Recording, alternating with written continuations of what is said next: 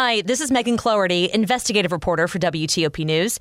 If you like top news from WTOP, we think you'll love our new podcast called The DMV Download, where we take a more in-depth look at the biggest local stories of the day happening in our area.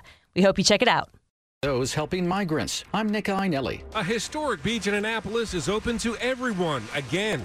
I'm John Doman. Gains on Wall Street, the Dow up 267, NASDAQ up 163, the S&P up 43 points. WTOP News Time, 1 o'clock. This is CBS News on the Hour, sponsored by Liberty Mutual Insurance.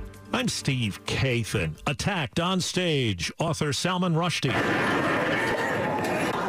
Police in Chautauqua, New York, say he was stabbed in the neck just before a lecture and taken to a hospital. Governor Kathy Hochul. He is alive. He has been transported, airlifted to safety. Reports say a suspect's in custody. Rushdie is 75 years old. He faced death threats from Iran in the 1980s for his book, The Satanic Verses. Former President Trump says he won't look to block the government plan to release details of the FBI's search warrant that got agents into his Florida estate. CBS's Jeff Pegues. The warrant and property receipt, if unsealed, would reveal what the FBI was looking for and the list of items taken. In a statement, the former president insisted that his attorneys and representatives were cooperating fully. The FBI's search in Mar-a-Lago has sparked a wave of violent threats against the Justice Department. A judge said today the fraud and tax case against the Trump Organization can proceed to trial in October.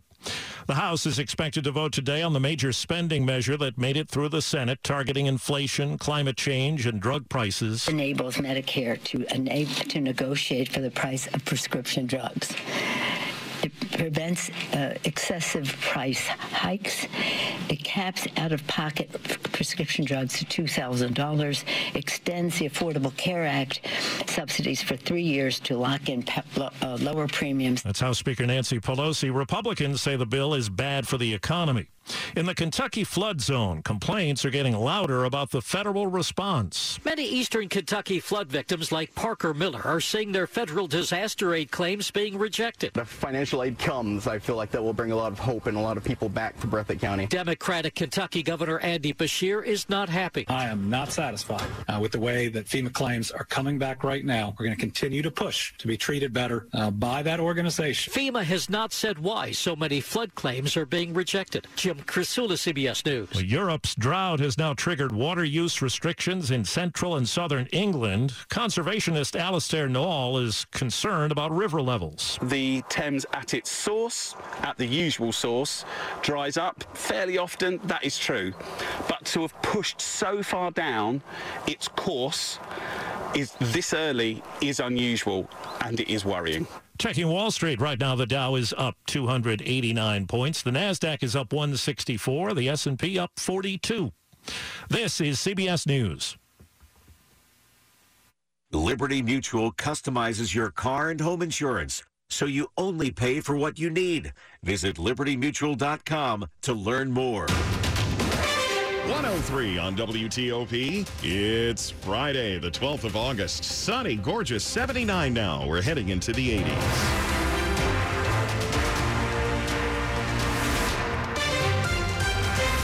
Good afternoon. Nice to have you with us. I'm Mark Lewis. And I'm Sandy Kozel with top local stories we're following this hour. The discovery of 102 provisional ballots threw yet another curve into the Montgomery County executive's race. And now the waiting and the counting continues. Going into the final stages of the elections process, Montgomery County Executive Marc Elrich led challenger David Blair in the Democratic primary by 42 votes. Now, since the routine audit before the certification process turned up 102 provisional uncounted ballots, the Board of Elections will hold a Saturday session. Speaking on WAMU's Politics Hour, Elrich was asked about the County Board of Elections process and staffing. We're going to figure out how many people should they have had to run this optimally. Should they have been moving ballots from one building to another? That probably wasn't a good idea. Blair released a statement about the discovery of the ballots, saying he's confident in the process and appreciative of the Board of Elections for its diligence to, quote, ensure that every vote is counted. Kate Ryan, WTOP News. A rape suspect who jumped bond back in 2001 is now back in custody in Loudoun County. This is happening after El Salvador Supreme Court agreed to his extradition. Now 45 years old, Franklin Antonio Carcamo Garan is charged with 2 counts of raping a child younger than 13. Back in 2001, he was arrested and charged by Leesburg police and released from jail on bond prior to his court date. Now, Officer Michael Drogan says the alleged victim of Carcamo Garan knows he's back in the U.S.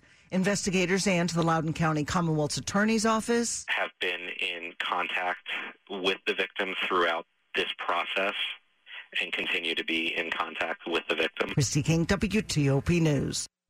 We are hearing from one of the local groups applying for a new grant program that's meant to help nonprofits deal with an influx of migrants in D.C.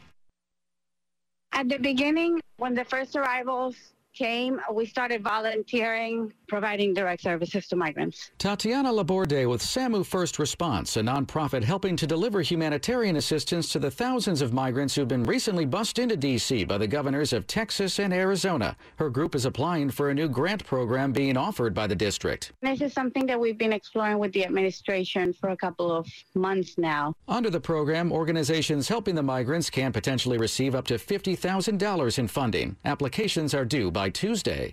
Nick Einelli, WTOP News. 106. During the time of segregation, Carr's Beach in Annapolis was a major destination and one of the few that was accessible to everyone.